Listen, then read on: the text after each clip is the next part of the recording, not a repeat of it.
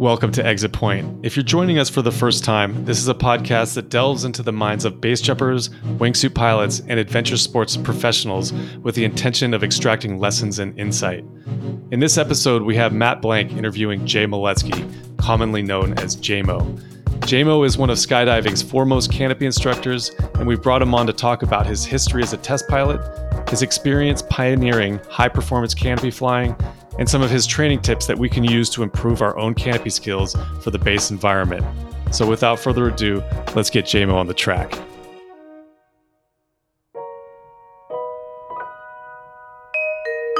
What was your introduction to flying parachutes? I made my first jump at a small drop zone in Ontario, Canada.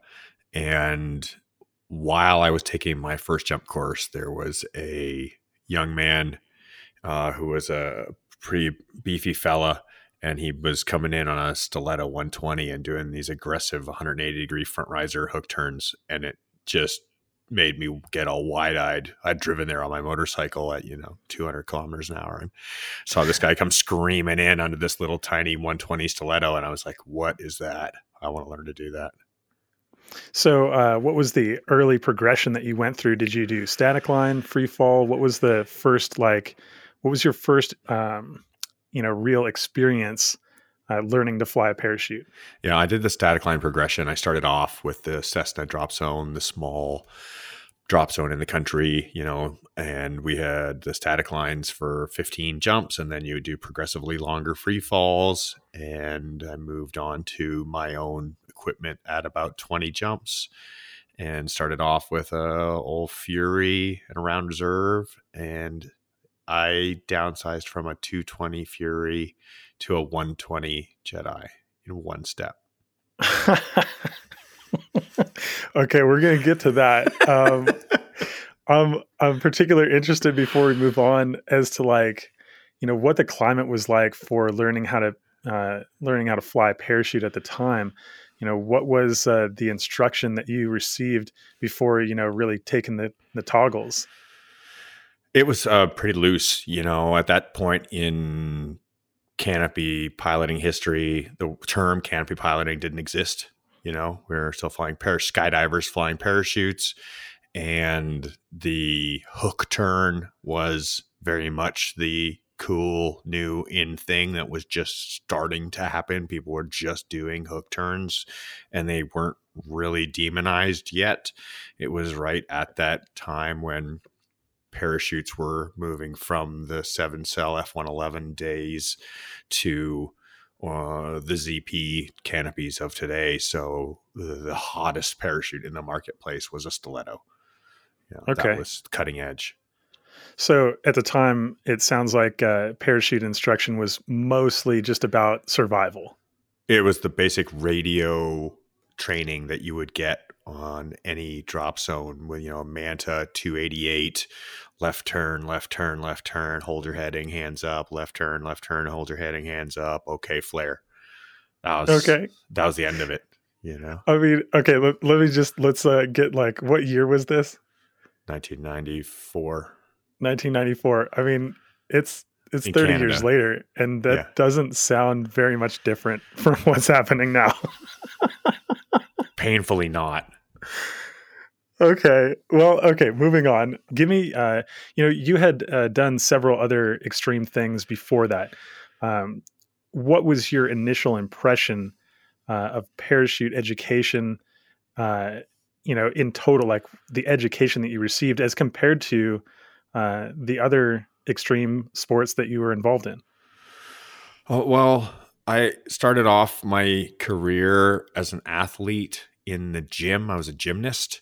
So I was very fortunate to be exposed to high-level coaching in gymnastics as a young boy.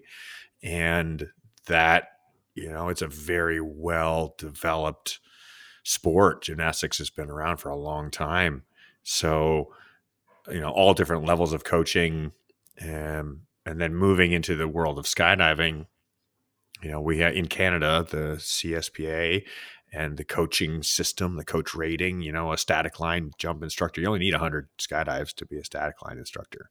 So you're basically getting the most fundamental type of coaching. And it was hard to say I really had any perspective on it at the time. You just take what you can get. I made my first skydive having read the parachutist handbook, so that I felt like I went to the library and got the book from the library and read it cover to cover before I ever made a jump. So I felt it was my responsibility to learn what I needed to know before arriving, not arriving and expecting somebody to educate me. And I guess I've always maintained that perception that it was always my responsibility to know what I'm doing or to learn what I'm doing. And as I moved through this, the years to follow, it's been about seeking out information from those who have it and collecting it and gathering it all into amassing a data set. Let's say, we're on the drop zone for the first time looking for canopy instruction. And this might be an issue that you can solve unequivocally for us. I don't know the difference between the asshole that says he knows everything about parachute sports and Jay Moledzki. I don't even know your name. I have no idea who is experienced and who isn't. And the difference between you and the dude that like literally just learned how to swoop their canopy is nothing. So how am I supposed to tell like who is giving me good information and who is just speaking completely out of their ass?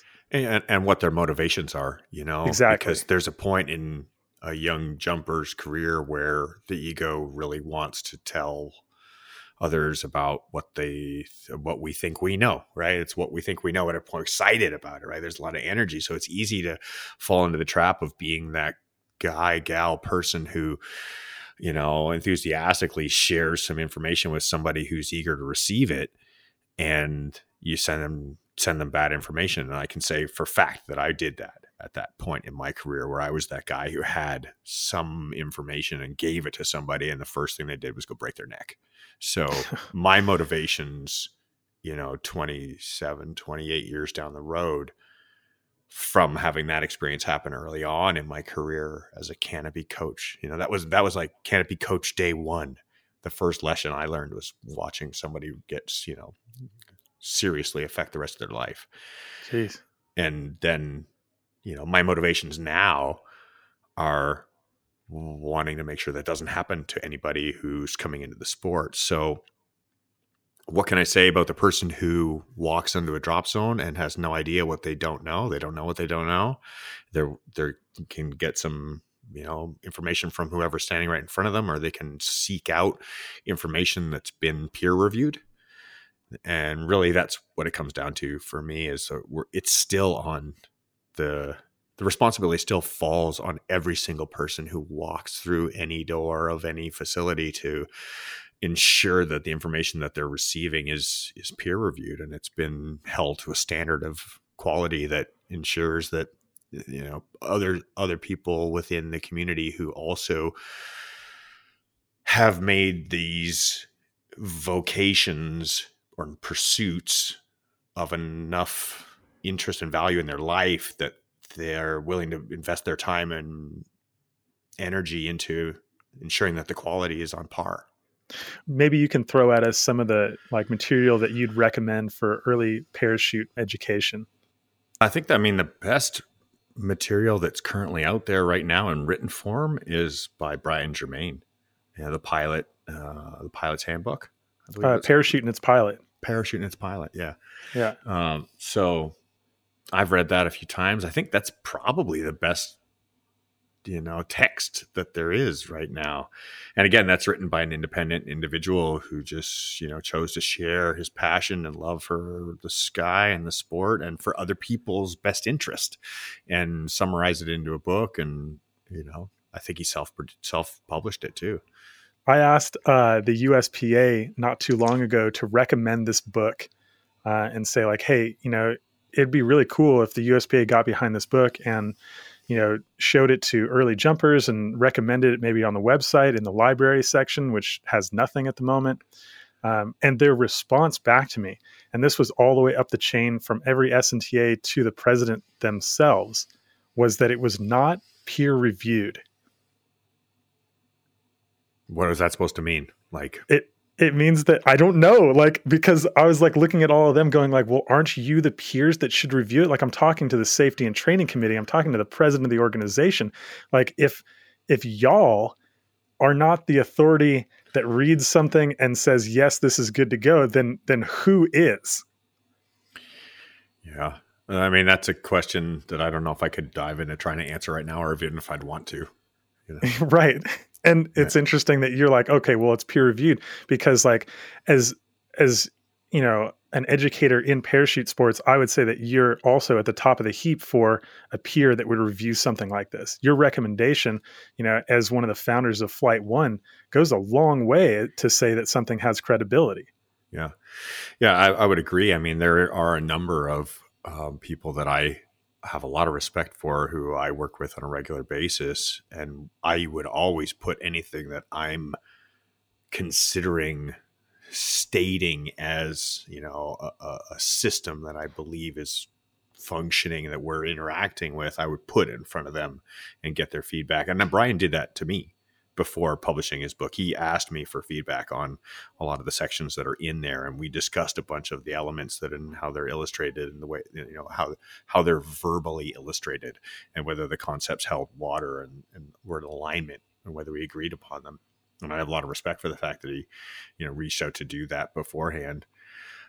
So yeah, in some ways it has been peer reviewed, you know, but, you know, is there a system in place? Like, are we like the medical system, or are we like other governing bodies, like, you know, the roads that are out there? Like, do automobiles have to meet a certain standard? Aircraft have to meet a certain standard? We don't have those standards, you know, not for the people who do the jobs to analyze if things are up to a certain par or not, and not for the systems that are within the areas to be questioned. So Yeah, and that's really interesting that, you know, this book that is not recommended by our like parent organization is being informally peer reviewed behind the scenes by experts. And like on the flip side, we've got the Skydivers Information Manual, which has like a embarrassingly small section on canopy flight. Like, I mean, I think they have like two diagrams explaining canopy flight, and one of them is unequivocally physically wrong. awesome. I can tell you I haven't opened a sim in 20 years. And that's quote unquote peer reviewed. Like, it Yeah. is reviewed by all the SNTAs, signed off on. Like, that's as close as we get to the medical field of like stamp of approval. Yeah. 20 years, huh? Let me pivot things a little bit, because I can say Please. in the early 2000s, you know, just a little bit into the first decade of this century, Flight One, as a budding canopy school, which had just been getting traction, and, you know, we've been incorporated and building our curriculum. We'd partnered with Scott Miller of Freedom of Flight and developed a two-part curriculum, which both had built on his early curriculum. Started back in 99, which was an essential skills course that he had developed as a test jumper for PD, and wanting to do something more to deliver a better, more comprehensive program to the early jumper. And he had a 7-jump program called the Essential Skills Program. And we had partnered up with him, and we got to work on developing a more high performance curriculum and taking everything that we'd been working on as high performance pilots and finding the bridge between these two, and how where the commonalities were. And we were approached by a special forces operator who wanted to improve on what the military was doing. And at that time, it was absolutely horrifically evident that what the military was doing was 20 years behind what sports skydiving was doing. The equipment that they were flying was so horrendously outdated and so far behind that it was just horrifying to look and be like, wow, you know, imagine if you see people coming to the drop zone with 25-year-old rigs and 25-year-old parachutes, and that's the, you know, the par, that's the standard of where things are at. You're like, guys, first of all, put that down. Let's go get a modern piece of equipment and let's start here. And so this fella had enough foresight to come to us and be like, hey, you're on the cutting edge of what's happening right now. We are so far behind. We need to completely revamp our programs from the ground up, and we want to work with you to do it. So we've spent the last 15 years doing that. And I could say without the shadow of a doubt that the military forces that we work with are now easily 15 years ahead of where sport skydiving is as far as the level of instruction, the approach to how they do things, and the skill level of a jumper who comes out of a training program there will be 5 to 10 times, 10 times ahead of where a sports skydiver is going to be by the time they have 50 jumps. Okay, so I've got an important question to ask you about how far behind sports skydiving is from the cutting edge. And I don't ask this question to knock anyone. I ask this question because I see so many people wash up in base jumping woefully unprepared for the environment because they believe that they have gotten the cutting edge, like awesome instruction of today. And then they end up in an environment where you have to execute or you're going to get fucked up. So, like, the question is, how far behind the cutting edge of modern technology and techniques are, like, just is the baseline for skydiving canopy instruction? Well, we can go right back to where we started this conversation with it all depends who you talk to when you walk up on the drop zone. Because if you walk up to a Flight 1 instructor, you're going to get the leading edge. If you walk up to your average Joe, who just finished their AFF program, you're going to get the trailing edge. Okay, so how far behind is the trailing edge is what I'm saying, like of the person that's 20, right out. 15 to 20 years. 15 to 20 years. Yeah. Okay, so let's just package that real fast, and we're going to move on to high performance parachuting and get back into some of your early progression as well. So, what got you interested initially in pursuing? I mean, I know you saw that person like hook that turn, but what ended up getting you involved in high performance parachuting?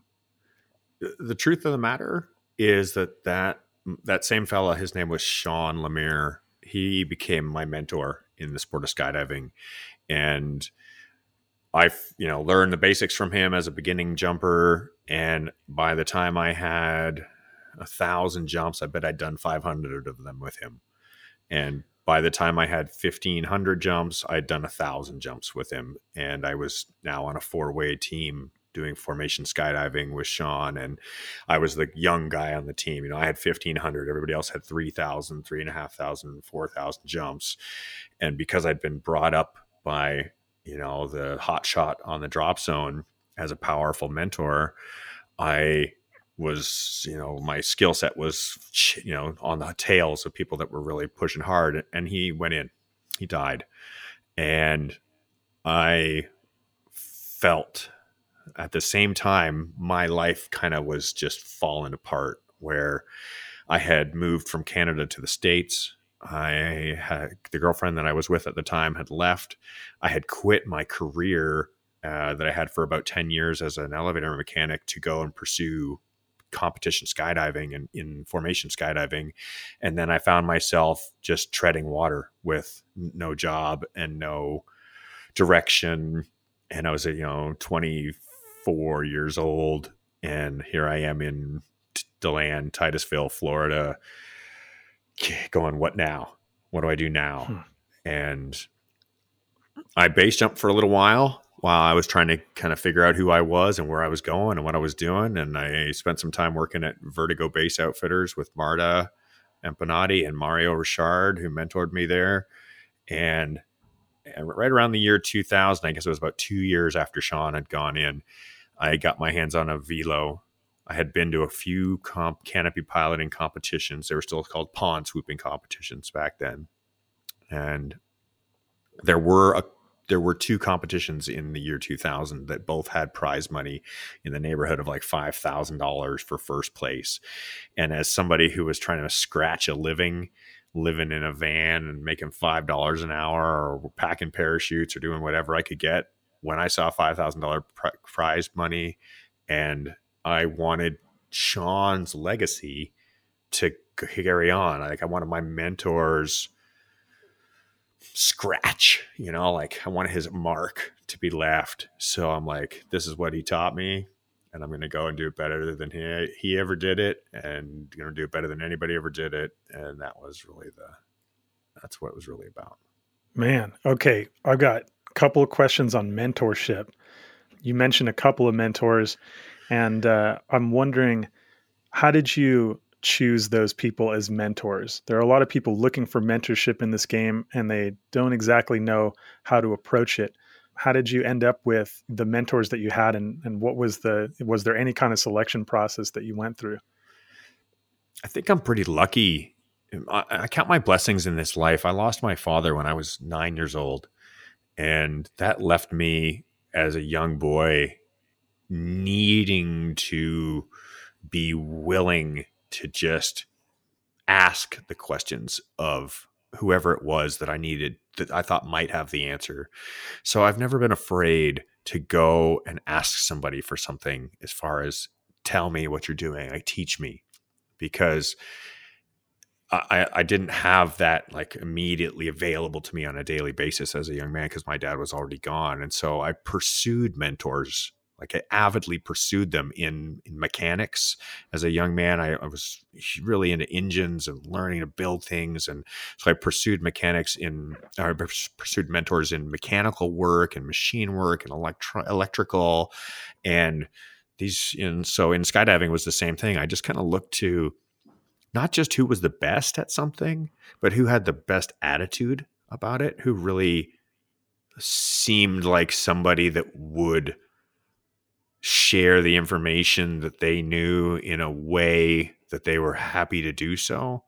He was just the kind of guy who would, if people were amassing in the loading area, he would kind of take somebody and walk them to where they needed to be. He'd put a hand on somebody's shoulder and be like, you should be more over here, like, come on, be on this jump, and he would just, it was instinctive and natural for him to kind of bring everybody in and bring them up to his level. He was always bringing people up to his level. That's what he did, And so I followed him to Florida early on, and he would do load organizing, just straight up LO load organizing. You're doing a belly fly 12-way with a bunch of rookies, and he would go around and he would tell the divers how to dive, and he would teach the floaters how to float, and he would teach the base how to come out, and he would just bring everybody just little tips everywhere, bring them all up to his level so that everybody could have a good experience. And he was way above everybody's level at that point in time. So, he was lowering himself down to get everybody to bring him up so that everybody could have an awesome skydive together. And the skydive would be way below the par of what his potential was. I'd go on a skydive with him and do a 50-point 4-way, and he'd go he'd go do an AFF or do something with somebody. And that's what mentorship's all about, right? It's about knowing what it's like to be green and just sitting there and letting the person who's green be green and be green with them. All right, moving on to the end of mentorship, because this is something that I'm going through currently, and it's kind of full circle because you're involved in the incident. I'm wondering how you deal with the loss of a mentor, a lifelong mentor. I just, Jimmy Pouchert was the person that taught me how to base jump. You referenced earlier the loss of your mentor. How did you deal with that? What was the stage after feeling lost? I can't say that this was as easy to say to do at the time as it is to say now. But I've learned through my experience in this life that we're constantly passing it forward. Everything that we're given is a gift. And I make a huge point to express my gratitude directly to those who give it. I can remember stopping Mario in the hallway at the Luxor at Jimmy and Marta's wedding and grabbing him and being like, hey, I really, really, really want to thank you, man, because everything that you've taught me has been so important to me. This would have been 2002, I think, when 2001, 2002, when Jimmy and Marta got married. So, yeah. And he was like, hey man, it's all good, man. Just the most casual kind of thing. And to me, I am sitting here talking to you from the Stavanger Base Club. I sat on top of a mountain today with a green jumper. He did his 8th base jump. I sat with him yesterday while he did his 7th. And then these were refreshers. He hadn't jumped in 2 years, and I didn't really want to go to the exit point that we went to. I would have went to a different exit. But pass it forward, man. Pass it forward. So somebody's passing it to you, pass it forward and do a better job. Try and bring everything I learned from Jimmy, bring everything I learned from Mario, bring everything I learned from Sean, bring everything I learned from every mentor I've ever had, and make it into something that's even better. Man, Dan BC, that guy's given me so much over the years. And just pass that forward to the next generation so that they have that same example to go, I'm going to be like that. I'm going to be better than that. I'm going to do it awesome. And then this person's going to have an awesome experience because of it. I like that. So we keep the energy flowing and deal with the loss by continuing to honor their contribution to the sport. Yeah, and the term loss it's incorrect. I got to tell you to shut the fuck up there, because all right, dude. Yeah, tell me to shut the fuck up. Yeah, there's no loss, right? We don't ever lose anything. This is a constant gain environment. So what I received from Mario was gain, positive. What did I receive from Jimmy? Positive, gain. What did I receive from Sean? Positive, gain. Did I lose anything here? Did anybody take anything from me? Yeah, good point. Yeah, you started off with nothing, and then all of a sudden you had a bunch. I have more. There's nothing is ever removed, right? So it's only a net positive experience.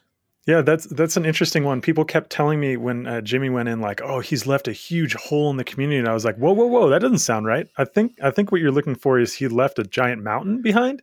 Yeah, yeah, a massive impact. Like, yes, yeah.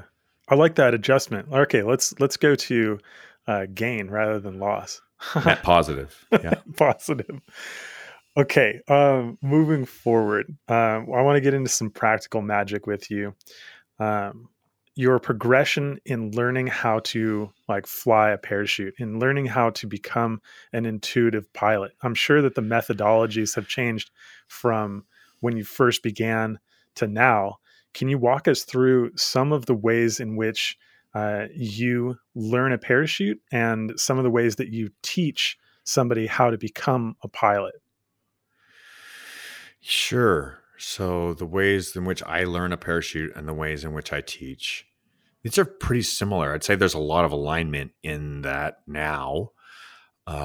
When I am handed a parachute for the first time, or when I now have never flown it before, I'm generally going to run through the same set of exercises that are going to help me to gain a better understanding about how that parachute functions, or how that wing flies is a way to more accurately say it.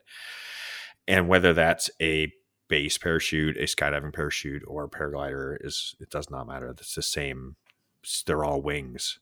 Perfect. So I want to delve into what are some of the things that you want to understand about the parachute. A lot of people just go straight to, all right, let me put it in an area. What are some of the things that you want to know about this thing before you start, really ripping it? Yeah, well, I want to gain a more subtle relationship with the wing first of all. So I'm going to start exploring the control range at the very top, and very subtly and very sensitively give just like a few millimeters of input, where I'm just reading how does it respond to the most delicate touch on the controls. And I'm also going to do that with the harness. I'm going to start to just have the most delicate shift left and right in the harness and forward and back in the harness to see what level of sensitivity I can expect from the primary control system. So then I'll make my way further into the control range and start to explore further down. I'll start to do greater degrees of roll, greater degrees of bank, and for greater degrees of pitch, and I'll stable it back out again, and then I'll expand. And I'll kind of move through the same set of exercises, just going deeper and deeper into the control range. And increasing the rate of input and the rate of release repetitively, and the depth of input and the rate, how long I sustain it or how quickly I release it, to explore the way that the wing responds to those inputs. Yep. Okay. Do you have a marker for how well you know a parachute before you put and I'm going to like have a line here, your body at risk? And I'm going to qualify that by saying like, you know, your body at risk means your body in some kind of, danger of hitting some hard surface. This could be swooping, this could be base jumping, this could be, accuracy into hazards. Like, how well do you need to know a parachute before you put your body at risk? Yeah, I'll give you a two-part answer to this one. And the first part is a question that I asked of somebody who I respect a lot. And man, I really enjoyed flying with this guy. I got to see him recently. It was so great to catch up. It's been ages. Christopher Irwin was somebody who was flying these ultra small little parachutes back in the 90s before virtually anybody else was. There were very, very few people who were flying these sub 60 square foots in the mid 90s. So he was definitely pioneering. And I went and asked him, I think it was 2000, the spring of 2000. I said, "Hey, Chris, what do you think about this Velocity I've seen you flying for the last while now? Because I'm curious, because it came out in 99. He had just gotten one." And he said, "Well, I've only got 300 jumps on it. I can't really give you an opinion about it yet." So that one has always stuck with me as a solid reference, because he had upsized by 25 square feet to jump that parachute. And he was already cut like top of the grade pilot of the time. And he wasn't willing to make any statement at all about how the parachute, anything about it, with 300 jumps. And now if I take that to my own, career, and I say, okay, I have thousands of jumps on these wings, and, where do I trust them? And if I'm moving within a range of a particular wing, so the Peregrine's a great example, one of the fastest wings in the market today. When we developed that, it took hundreds and hundreds of jumps to get to a point where it felt like there was any relationship of trust with that particular wing. And if we were to make the slightest change to it in prototyping, then it's immediately on guard again. The trust is retracted. And it's, I would always put it through its paces much more than I would, much more aggressively at altitude, and try to break it at altitude before I would ever do anything with it near the ground. And I'll just finish this statement with, there's a difference between putting your trust in a parachute and putting your trust in your own skills.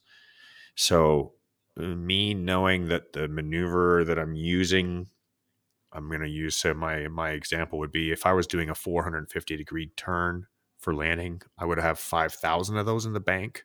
So my familiarity with that maneuver is about as good as it's going to get. And now I apply a wing to that maneuver, and I go, well, what's my trust with this wing? Is it the one that I already have 1,000 jumps on, or is it the one that I only have 100 on?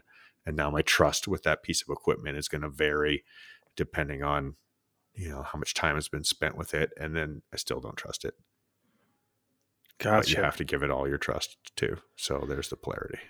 Right. I like that. So before you put your body at risk, you need to have full confidence and trust that you are going to be able to execute, and full confidence and trust that the wing is going to perform in the manner that you expect. Yeah, that's a good summary. Great job. Okay. All right. So moving on to some tools. I know that, the education modalities have changed quite a bit from, when you started to now. What are some of the tools that you use in order to get to know and trust a wing? Or some of the techniques? Well, the two most powerful pieces of technology that we've had to leverage in the last 20 years are the video camera, number one, and the FlySight GPS tracker number 2. Those have been the most, the standard. The video camera has been around since, of reasonable quality since the mid 90s, the Handycam, the 90s. You could get everybody started to get a high 8 camera, so you could do some debriefing of a landing, and then but we were really limited with that. I mean, that's only like my opinion, dude, about what might have happened, and here's a video of like, this is what that says, like, I see what happened on the video is kind of what I thought happened. And I'm like, okay, cool. So this is a paradoxical situation where you have an opinion or a set of emotional experience related to something that occurred, and then you have a device that has captured information about that occurring. But you're still stuck with this viewpoint of, you can look at it through the lens as a person who wasn't involved in it. I can just look at a video of somebody flying, or I can be the person involved and I can share you my thoughts about it, or I can be the person involved looking at the video of myself flying. But it's totally limited. And it really wasn't until the FlySight GPS logger came along that our whole world changed. And I can say that without a doubt. Okay. So can you give us maybe a couple of pieces of advice on effective camera usage when it comes to trying to get something useful to show someone as they're coming in for a landing? So how do I say that? I don't want to give away all the secrets, but I'm always been a believer in, I grew up with the mentality, and I want to say thank you to Airspeed for the decades of dedication. And the Airspeed ideal that I grew up with was, if I asked them a question, they would just give me the answer and be like, hey, here's the answer. I hope you don't beat us in competition, but I hope you kind of do, because that would show that that you're pushing really hard and that you're awesome at this. And then we'll try harder to beat you too, because we just love the pursuit of excellence. So a functional debrief video needs to include the entire flight plan. You need to see from the pattern entry all the way through the downwind, the base, the turn for final, all the turns. It needs to be zoomed in to where there's a level of resolution that you can see the detail of what's going on with everything on the canopy, the jumper's body, the jumper's hands, everything needs to be zoomed in.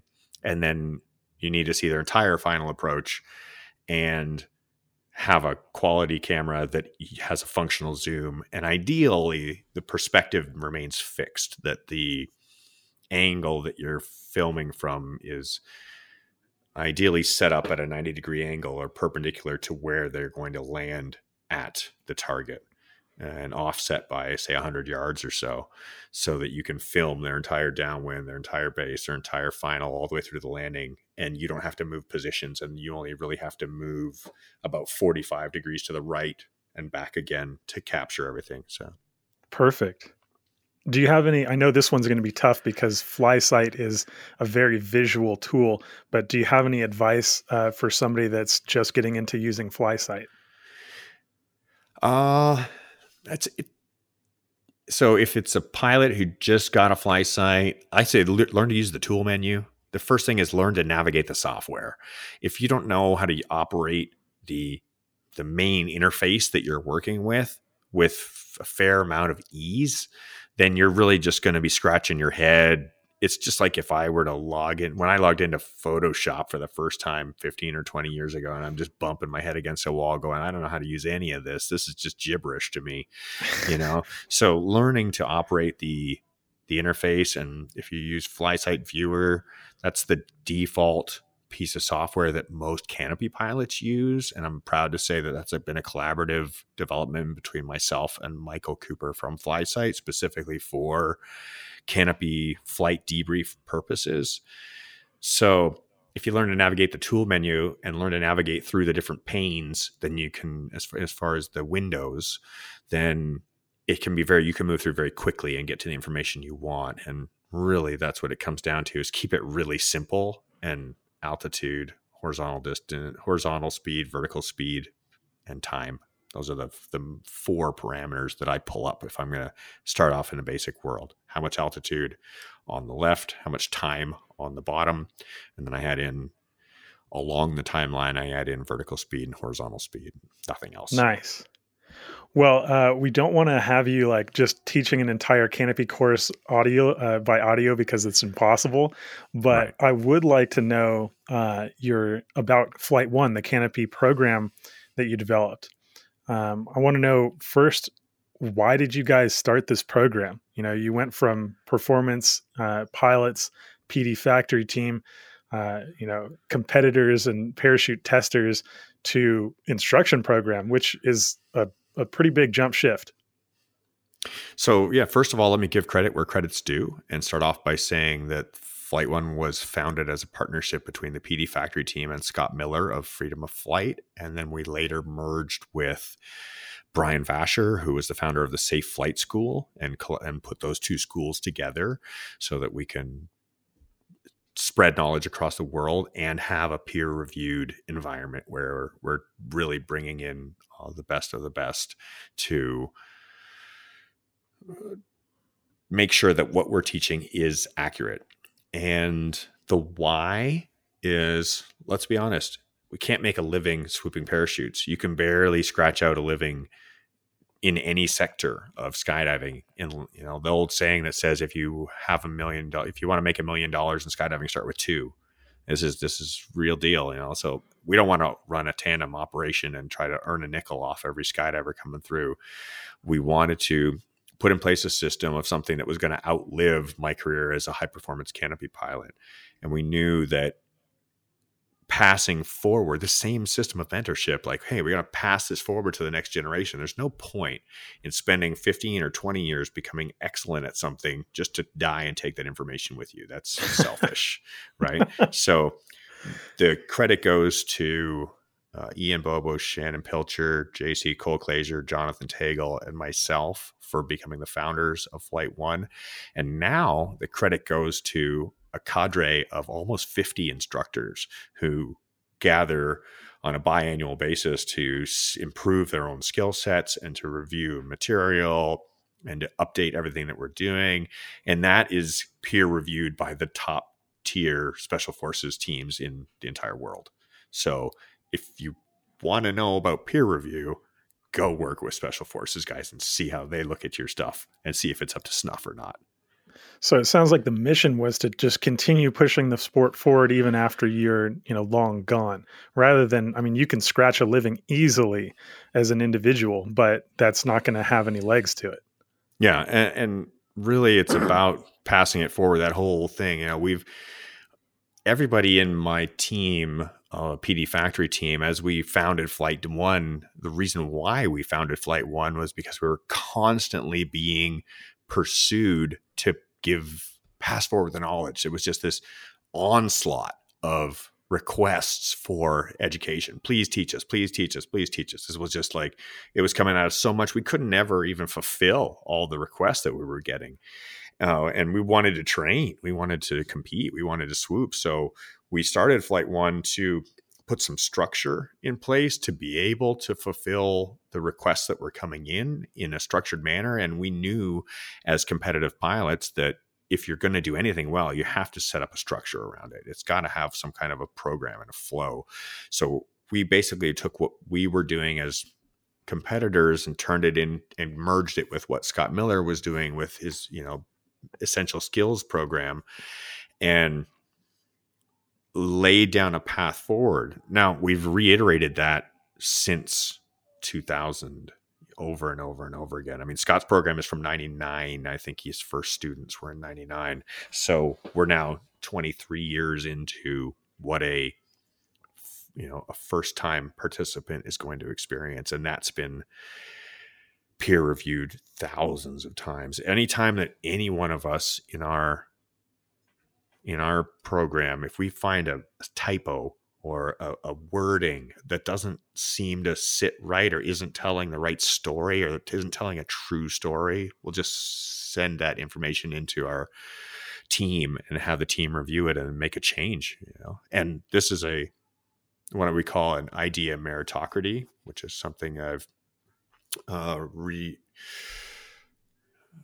go ahead and put a pin right here. Idea Ray Dalio. There we go. Ray Dalio's book gave me a concept of the idea meritocracy, where it doesn't matter who comes up with the idea. It doesn't matter whether they're the newest, greenest person who just walked in the door, or whether they're the most senior tenured officer in the organization.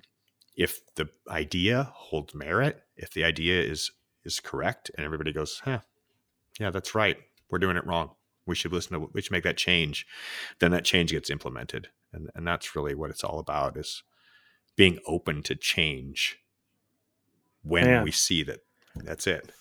That sounds wholesale, unequivocally, categorically against the philosophy that I've witnessed in our parent organizations.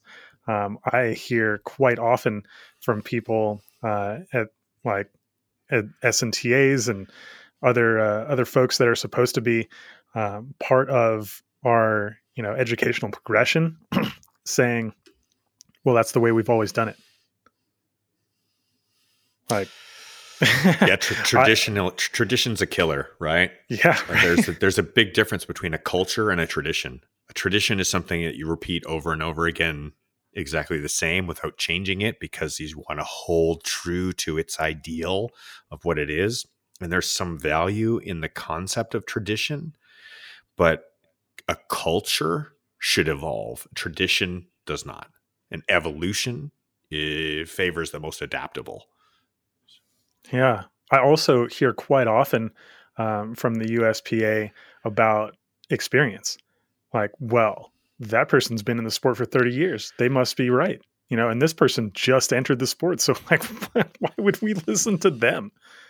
And it's really refreshing to hear on the other side that, you guys are approaching it from, let's analyze the idea, versus let's analyze the source of that idea. Yeah, I mean, you and I have talked about this in the past, where the person is irrelevant. We don't talk about people, we talk about ideas, right? It's not important to say, oh, this person said that, or this person did that, or let's remove the person from the concept of what we're talking about here, and let's talk about what is being talked about, and whether the idea that's on the table holds water, has merit or not. Because as soon as you remove the egoic attachment to whether or not this is the right path, or this idea makes any sense, then everybody wants, if we take our egos out of the equation, we want the people who are coming in the door to have their best interest at the foreground. I like how you threw that into our debriefing as well.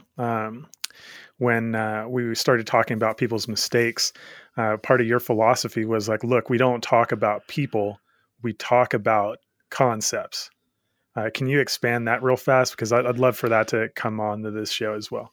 Yeah. So first of all, nobody likes to be spoken about behind their back, or belittled in front of others, or used as a negative example. There's an emotional experience that we all have as humans. Part of this whole journey is the whole thing we're doing is to feel emotions, and emotions don't always feel good. And that will really mess up our decision making, because we'll do things in order to feel better at the moment, rather than to actually ensure that the outcome is what we really want, because emotions are so powerful. And that happens on both sides of the equation. So whether you're the more experienced person teaching, or whether you're the student learning, is irrelevant. We still tend to do things to make ourselves feel better all the time. And the tool that has really helped me to get out of this box is the fly sight, straight up. And I can say without a doubt, I was swooping wrong. Like, just because I won all the competitions that I was in for such a long time and did so well, doesn't mean I was doing it right. It means I was doing it better than everybody else. Oh man, what a great thing to put down, because that's also something in base jumping. Like, that is a justification for continuing those traditions. Like, oh, well, nothing's gone wrong yet. I've done this 100 times as though that's like something that's a large number and haven't died. So like I'm doing this quote unquote right. That's really interesting to hear you say that even though you were winning and the top of the heap, that you came to the conclusion ultimately that you were doing things wrong. Can you share just like a little bit about what adjustments you made? Yeah. So everything, this is where the camera and the GPS logger. So the GPS logger doesn't have an opinion. It doesn't have any emotional experience. It just logs data. So when I'm in a classroom, and if you were to take a 200 series course with me and we were to plug in the fly site and look at your flight plan per se, as an example, we would remove Matt from the equation and we remove Jay from the equation, and we just look at a flight plan and we debrief the flight plan in comparison to the flight plan that we drew before. So on one screen, you have Google Earth and you have a flight plan that has been drawn out that shows distances and altitudes. And on the other screen, we have Google Maps and we have a flight plan that is a data plot from the actual pilot's flight plan. And now it's not Matt that we're looking at, it's the flight plan, right? And it's not Jay's opinion about what the flight plan should be. It's like, this is what we planned, right or wrong. This is what occurred, irrelevant whether it's right or wrong. Do they match? And that's it. And do we, as a collective, the whole room, not just me, but the whole room, agree where and how we should make the changes in order to improve upon it so that the next time we do it, we get an outcome closer to what we desire? Nice. So it's a move for objectivity and precision. And in recent years, through the fly site, you've learned to be a more precise flyer. Objectiveness, right? It is that It's objective versus subjective. And that is removing that subjectiveness of it, not being personally related to what the data is. I may be the person going to try and change that, but the data just is what the data is. And it's great because the learning experience is so greatly improved when we go, I guess I really was at 150 feet from my final turn, because it says right there. I swear I looked at my altimeter and it said 280. So, oh man, I've had so many arguments like that before. It's like mind blowing. They're like, no, yeah. I'm pretty sure this was what happened. And they're like, nope, definitely not. And you're like, oh man, okay. Well, if we don't agree on the objectives, then there's no lesson that I can possibly teach you. Yeah. Okay, moving on. I want to know, like, we're talking a little bit about judgment and kind of observing things in a non-judgmental way, of removing ego. And I want to kind of get into putting some judgment back in to a couple of common questions that, a couple of common questions that come up all the time in base jumping, but I think have come up over a longer period in canopy piloting and swooping. So I want to know how you approach these two questions. The first one is somebody coming up to you, asking them to learn something that is completely out of their depth. How do you approach that conversation? What do you say to somebody that comes to ask you, after not too long, let me do something super wild. Let me do something dangerous.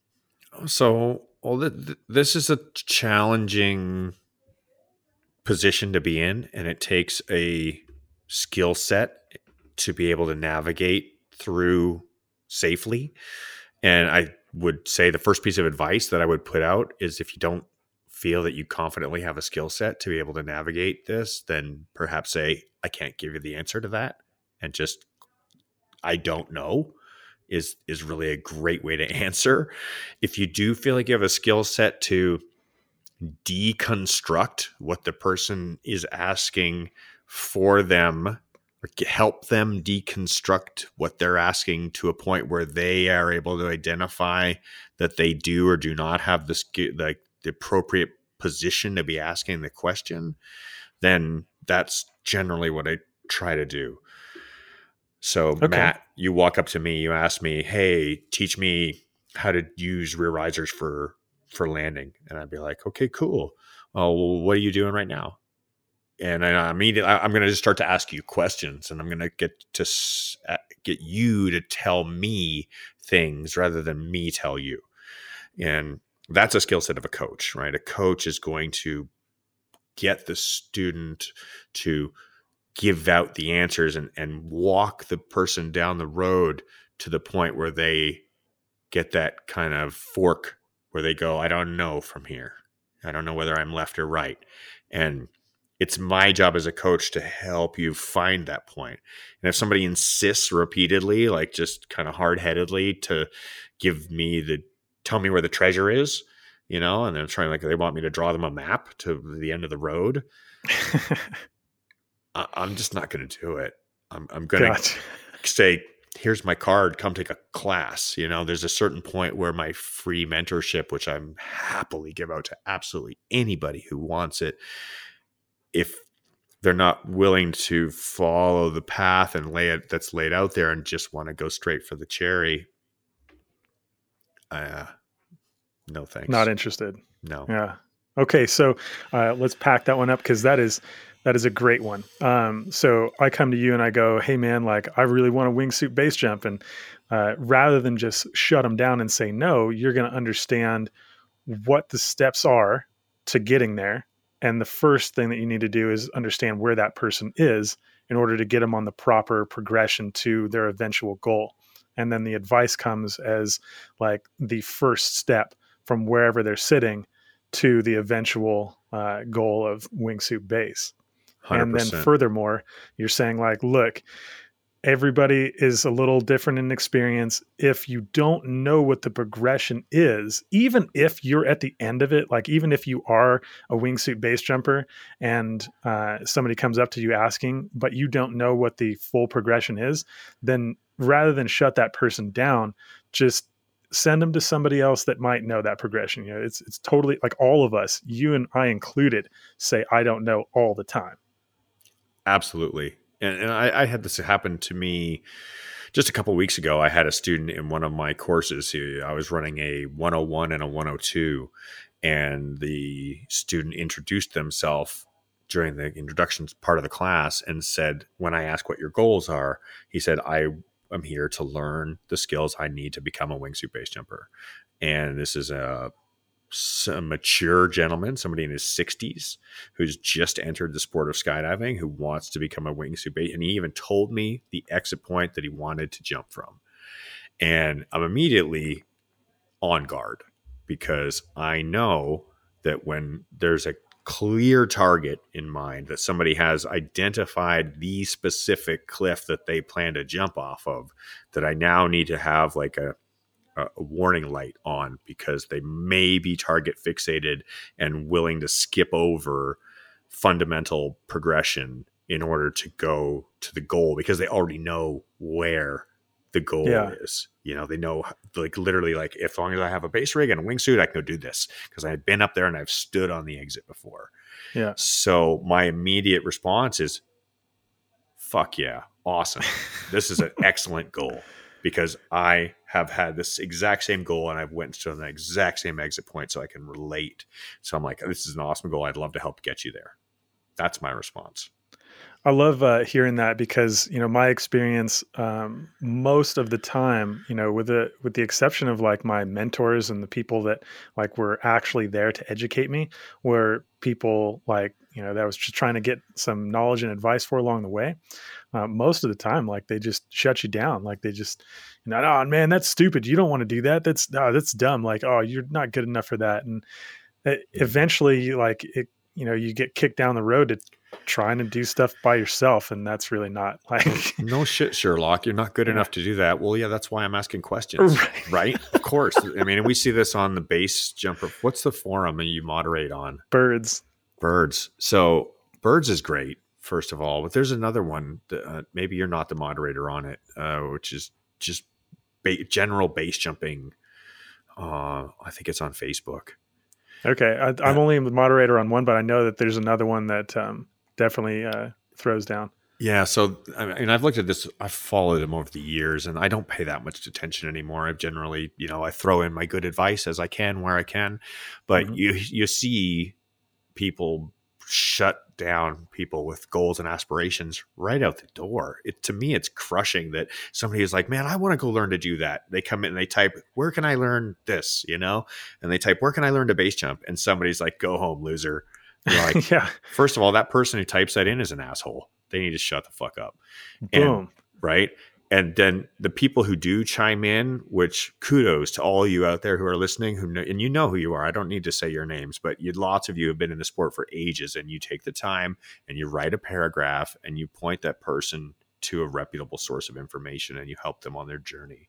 And you say, hey, if you've never made a skydive or a base jump before, you need to go start skydiving, get a few hundred jumps under your belt, and then maybe look at one of these really reputable schools that are in place out there where you can learn from. And that's all it takes, is to give a little mentorship to somebody. And maybe that person becomes the person who's sitting in this chat one of these days. Full circle. All right. Next question. We dealt with the person that's clearly not ready for what they're doing. And the next most common question, I know you feel it coming, is when somebody comes up to you and says, am I ready? Let's say that they're, on the progression that you lined out for them, and now they're getting to the point where they're about to do like the actual thing, the dangerous shit, the goal at the end. And they want to know from you, am I ready? How do you answer that? I almost never receive that, because generally I tell people they're ready before they think they are, because I see that they're ready, and they're more reserved. Because they're taking the time to learn the correct path. I virtually never run into somebody asking me if they're ready, because if they've been in the system, if they've been working to uptake all the information through all the good sources, then they would already know, because they would have already been told. But still, I'm kind of curious how you would deal with doubt. I know that it is something that is less common when you're doing it in your method with the structure that you have and like the proper progression. Like, it's hard for people to doubt themselves when they've been successful all along the road and like have met all the challenges. But let's imagine that you do find somebody that just doesn't know, or somebody that hasn't been through your progression. So like they're coming, from left field, just going like, hey. Yeah. And my progression isn't necessarily the only progression. I mean, I highly encourage you to learn from every reputable source that you can possibly get information from. Like, the best thing you could possibly go do is take more training with more people. So here's an example. Before I answer your question, I'll divert to this for a second.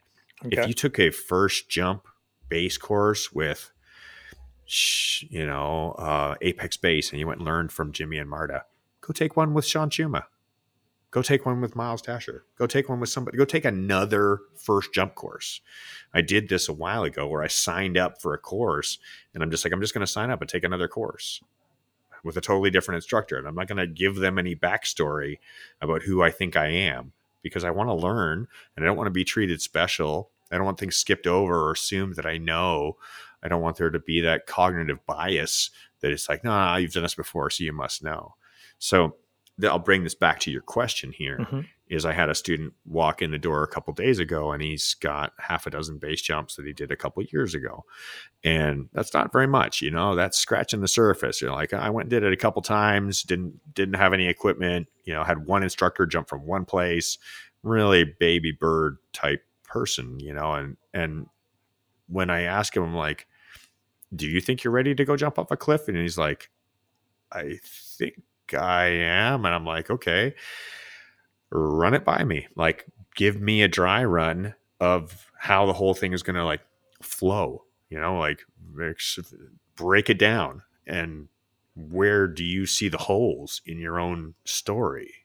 So I find asking people to iterate exactly what they think they're going to do in a clearly laid out structure is going to help them see their own, I have all the pieces in place. This path is paved. I've done all the work to get me here. Or, oh, actually, there's a huge pothole in my road here where I didn't actually answer this question about how high I need to do this turn, or what, like whatever variable isn't answered. I got you. That makes perfect sense. The best instructor is always going to get the student to answer their own question. So if they present doubt, you're going to doubt the doubt by asking them to fill in all the gaps until there is no doubt. And, if they come up with something that seems like there's a gap, you'll be like, all right, well, what about this? Have you thought about that? And I'm going to double check on their default strategies, like their EP. What is your emergency procedures? How are you going to save yourself if it goes wrong here? How are you going to save yourself if it goes wrong here? How have you done the work to train and physically do these exercises to say, and this is how our entire program is structured at Flight One. You're going to learn all the recovery drills before you're going to learn the drill. We're going to start off with recoveries. How do we recover? How do we save ourselves when things go incorrectly, so that we have systems in place? It's just like teaching somebody to drive. I'm going to teach them how to turn into a skid and how to brake before I'm ever going to teach them to go fast. Yeah. Okay. So basically, like, you got some doubt. All right, we're going to help you prove it. And if you can't prove it, then we got some training for you. Yeah. All right. So moving on, I want to kind of move towards or back towards your experience and get back into some of the more specific base jumping. I mean, this is a podcast about base jumping, so we'd be remiss in not talking about your experience there.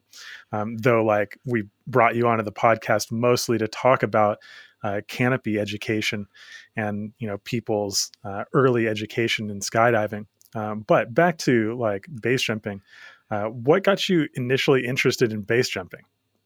I didn't even know I was interested in base jumping until I realized I was interested in base jumping.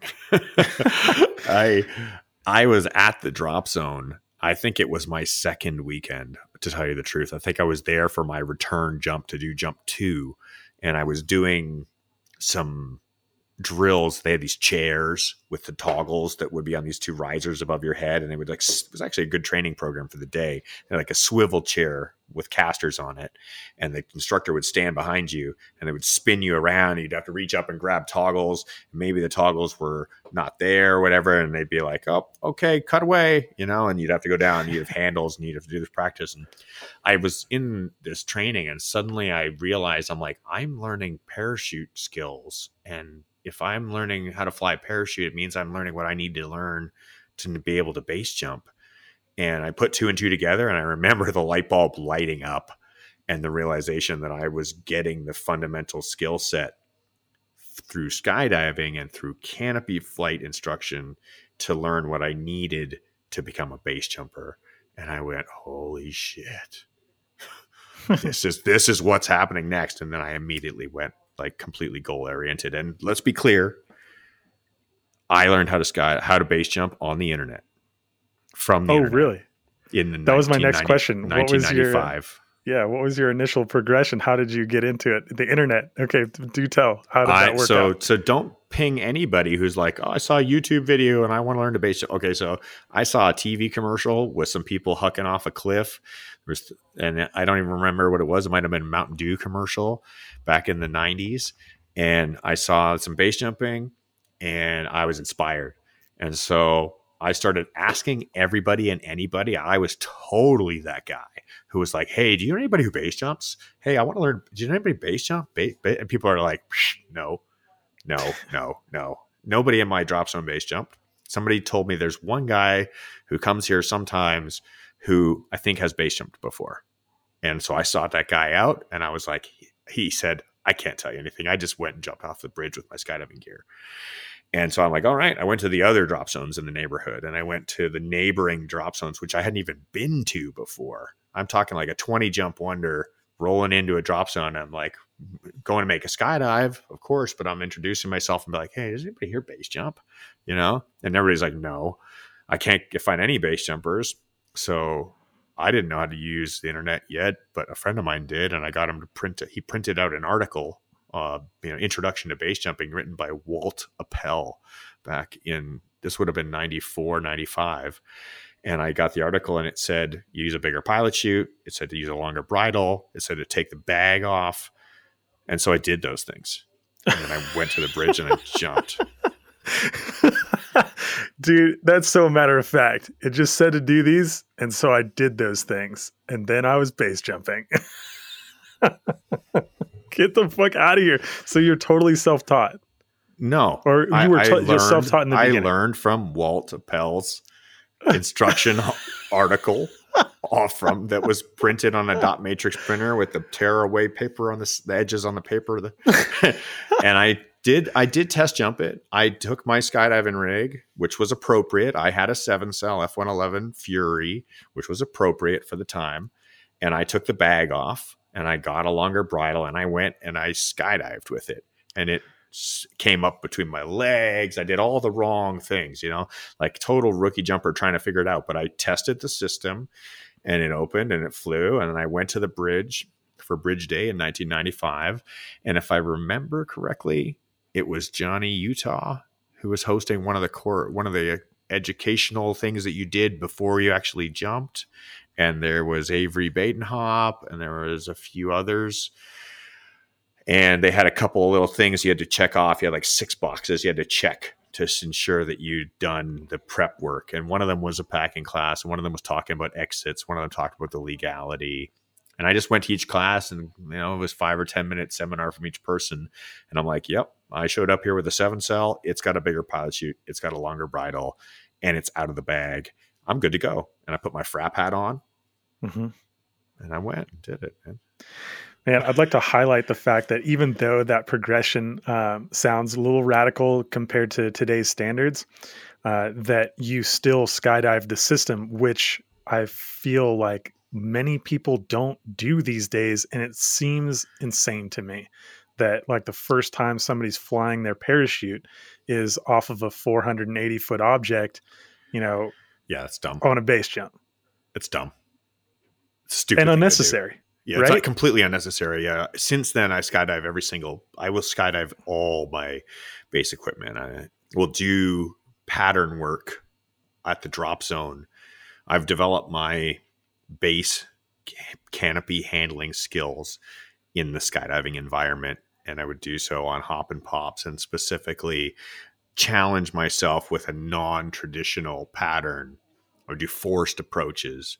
So we'd have a P pit, and I would put myself in a place where I really wouldn't want to be on a skydiving setup.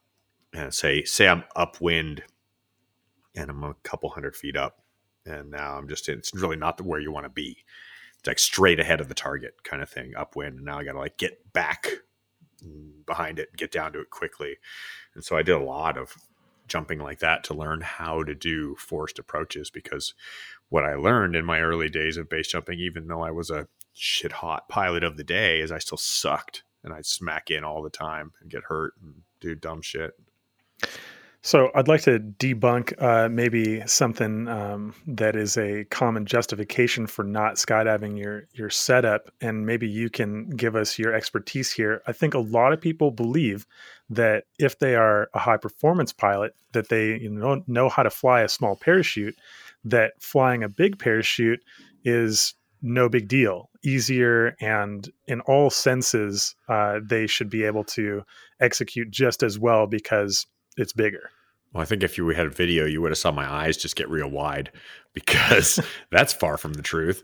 Big parachutes can be much harder to handle than small parachutes. The typical skydiving parachute is much more responsive to the inputs of the pilot. So they become more intuitive. If I say average parachute that's in the industry, like a 170 or a 150 sized parachute, that the typical skydiver is going to use, even a 135, somewhere in that middle range, they are way more responsive. And the fact that they're 9 cells and they're zero porosity and that they're much more modern airfoils, they do everything we want them to do much better than a base canopy does, where a base canopy it's very well rounded, because we really want it to open great. We really want it to have excellent heading performance. We want the landings to be great, but we're willing to sacrifice on how great of a landing, how good the parachute is at actually landing for the opening characteristics. So even the flight characteristics of a base canopy are very limited as far as its total scope. When Yeah, you a look lot at of compromises. yeah, so we take away glide, we take away a lot of glide, we take away a lot of flare performance in order to choose a wing design that's going to check all of the boxes kind of right down the middle. It's going to be good at everything, but not exceptional at any. And if it's exceptional at anything, it's opening.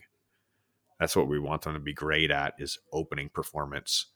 So I'd say landing performance is very poor on most base canopies relative to, say, a skydiving parachute where there's so much lift that you Well, create thanks for tons of lift. adding that opinion in, because I think it's important for people to hear from like a legitimate canopy pilot and an educator that it is not just wholesale easier to upsize, that there are a lot of hard things about flying a large parachute accurately, and especially when you get into an area that's got hazards. And if you're underestimating like how easy it can be, then man, I mean, you do one flare wrong at the bridge and you roll your ankle and break your ankle, that's going to be a pretty substantial thing that you're going to have to come back from. And it only takes like a little bit of time to, go out to the drop zone and test your shit and avoid that entirely.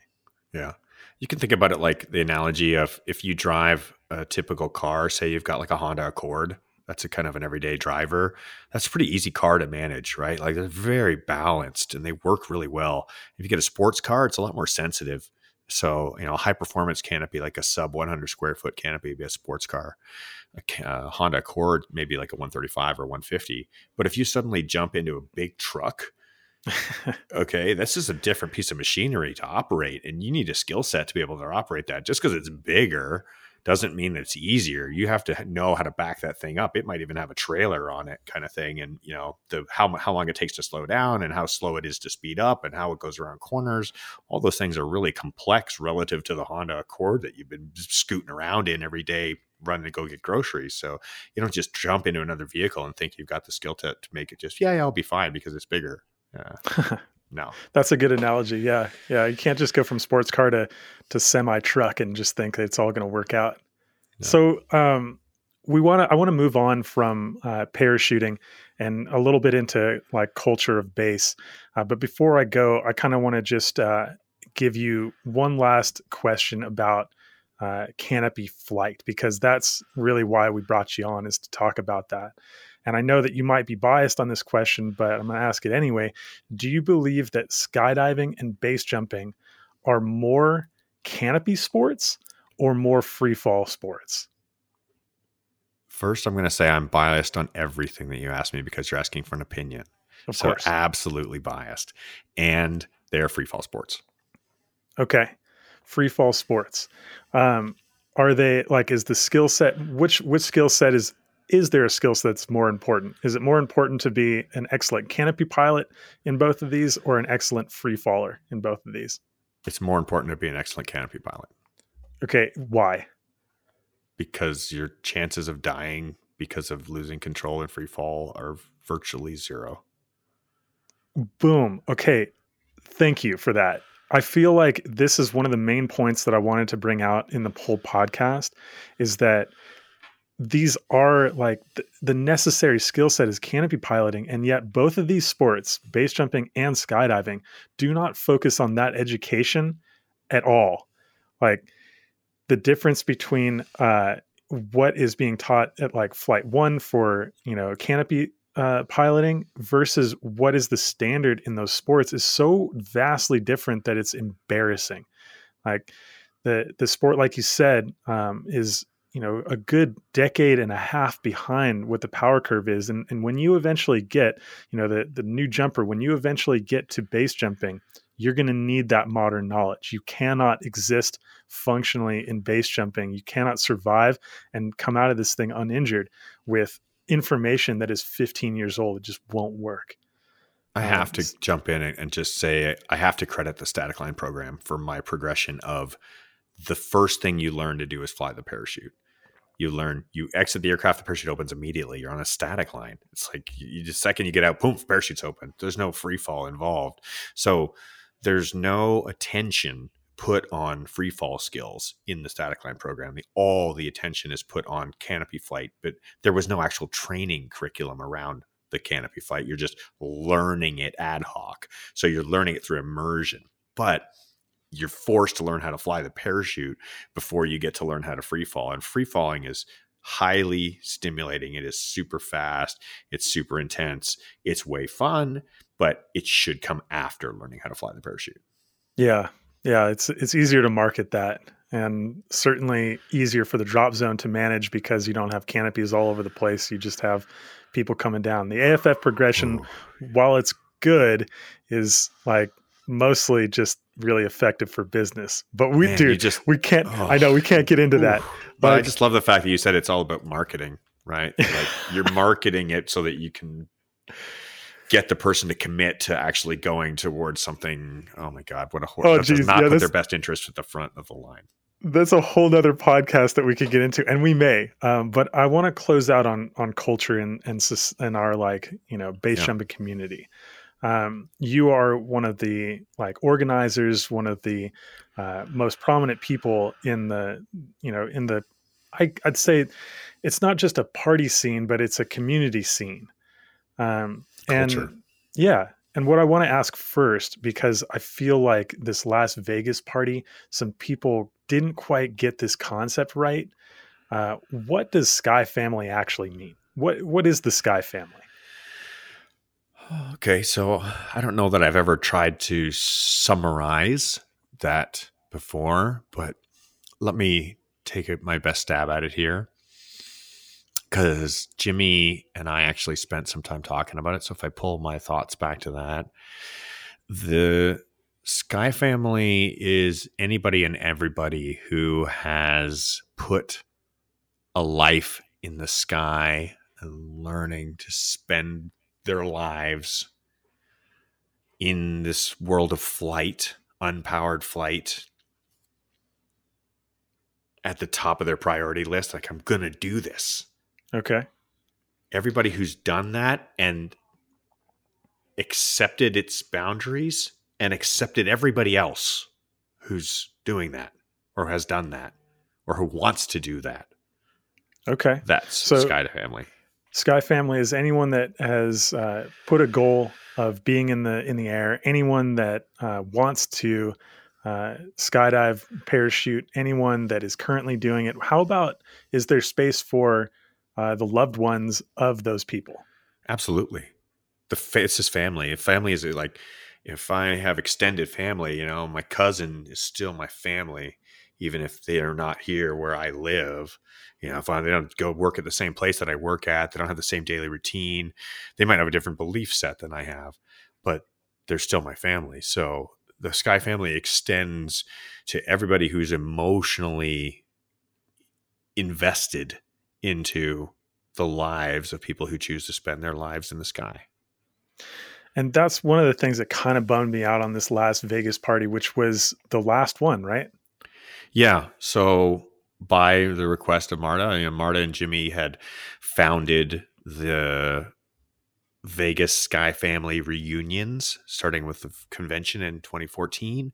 And they've been a biannual event. And they both had really put in the blood, sweat, and tears to make it happen for everybody in the community. And I'm just honored to have been invited by Jimmy to participate in organization, and honored so much to been able to help facilitate the last event in his honor with his passing.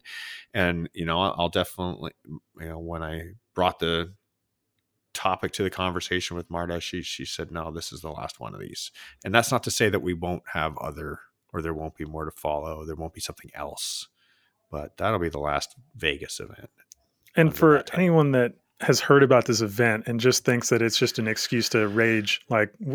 It's wrong, right? It was initially brought up or created by Jimmy to be the non-memorial memorial, because in the early 2000s, the 2000 teens, we were doing all of these events for people that had gone in, and it was a super bummer that we were throwing these awesome parties for the guest of honor who never showed up. And so he's like, look, every 2 years, we're just going to show up in Vegas, which is a really easy place for everyone to get internationally. And we're going to throw the memorial party that we would, uh, but no one's going to go in. It's just going to be an opportunity for all of us to commune. And you really hit the nail on the head with that by saying nobody's going to go in, because he literally made it a rule by saying, hey, there's no base jumping, no skydiving, no air sports occurring while we're at this event. This is a family gathering in which we actually stop the pursuit of flight and enrich our connection to our family and spend time, because so many of us are so passionate about our pursuits that we're willing to sacrifice a lot of really important things, and that includes connection to other and time with others and family, and stopping base jumping for 3 days so that we can actually just spend time together and grieve together. That's really important to recognize, that we're going to stop what we're doing long enough to take time to grieve. And how little is 3 days when you're talking about grieving? I mean, come on. I mean, spend 25 years grieving for somebody, And so I really wanted to ask you about Sky Family and what that means, because it's who is invited to these parties and these community events. And in this last Vegas party, I heard a lot of people excluding folks because they didn't base jump, or they weren't base jumping now, or they didn't do this, or they didn't do that. And it's like, man, like this is the last event that we're going to have that is the non-memorial memorial, right? And to exclude somebody who has investment, like you said, in the community, whether they're doing the sport or not, sounded just so unacceptable. Yeah, I think that's just a form of judgment, of like what qualifies somebody to be somewhere. To me, I hold a value very high that is inclusion. And I've learned that through my experience with Burning Man and with all the mentors that I've been so honored to have received mentorship from. That inclusion is what we all want, and what we all really desire is that deeper connection, that to want to be included. And these events, I think the only marker there that like tips the scale one way or the other is they're not just a rager for like, let's go and just dance and get high and party and get drunk and whatever. And not to say that those things don't happen for certain people while they're there. They certainly don't happen for everybody. The people who choose to do that. And yeah, there's music and dancing and celebration, but that is a culturally significant choice to celebrate life while we have it, and to celebrate the lives of those who have left us.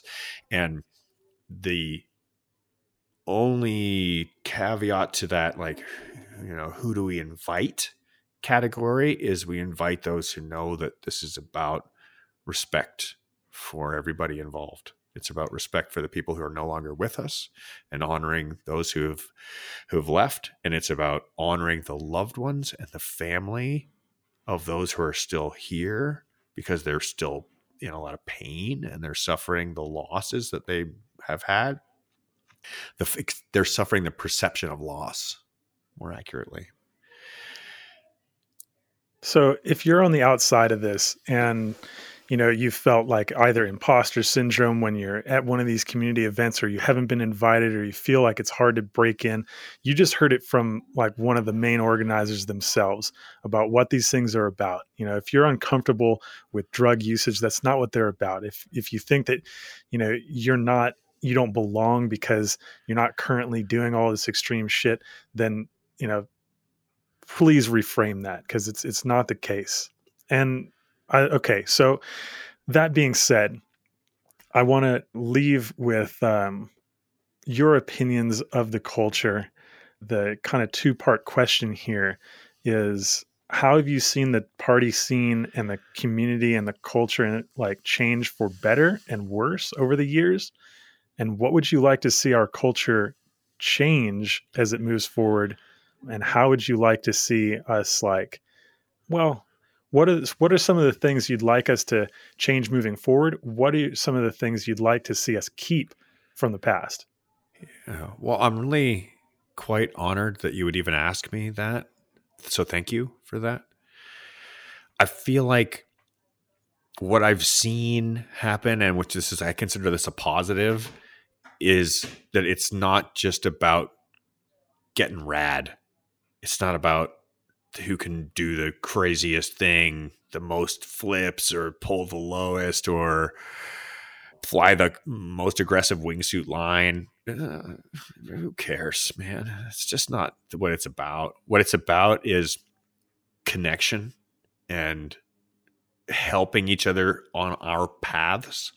And we've spoken about this to some degree in our recent chat on walking each other home. Is that's what's really happening. What's really happening is we're bumping into like-minded souls who have somewhere in their crazy mind decided that they're going to go learn to fly, and that they're going to do it off cliffs or buildings or bridges or plains or hillsides or whatever. They're going to go fly, and they're going to use nylon and strings, and sometimes they're going to pack it. Sometimes they're not. Sometimes they're just going to wear a suit, whatever.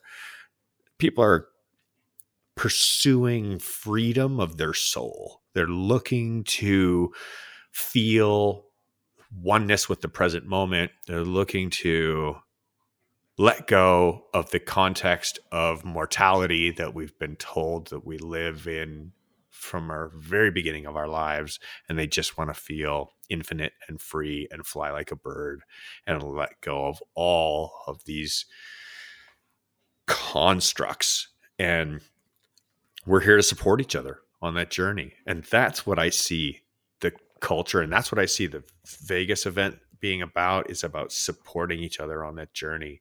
And I'm really happy to see how the community has evolved into a community where and I'll say this with having been there, prior to the existence of the internet, the base jumping community only really got together at Bridge Day or any other similar events, which were few and far between. And it meant running into each other. And yeah, we're full of stoke and you're full of energy, and there's probably some jumping going on. So we're probably jacked with adrenaline, and there's probably going to be a celebration or a party because we just had a great event. Hopefully nobody's gotten hurt or killed. Probably somebody got hurt because it's a rough sport. But the community has really evolved from these little segmented pockets, which are very isolated all around the world, to a global community where it doesn't matter where you're from. My base family is from Australia, South Africa, all over Europe, Norway, all over the USA. Like, it just spans the entire globe, you know? So that connective, supportive, non-judgmental,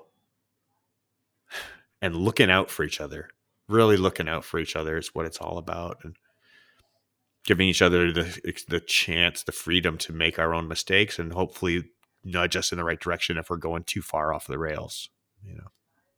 I feel you. Okay. So from a community that was very fragmented to eventually a community that is incredibly cohesive, the changes that you'd like to see continue being made are inclusion and support, non-judgment, and for everyone to start, building an actual community rather than just being individuals who enjoy the same sport. Community of clarity. Oh, cool. Well, the podcast that you had mentioned earlier is Walking Each Other Home, which is JMO's podcast. We'll put links in our bio for it. Also, Flight One is really easy to find. We'll link it as well, so that you can continue to engage with JMO and all the other folks when it comes to Canopy Flight. And JMO, man, thank you so much for joining us on the podcast. We really appreciate you sharing your experience and knowledge.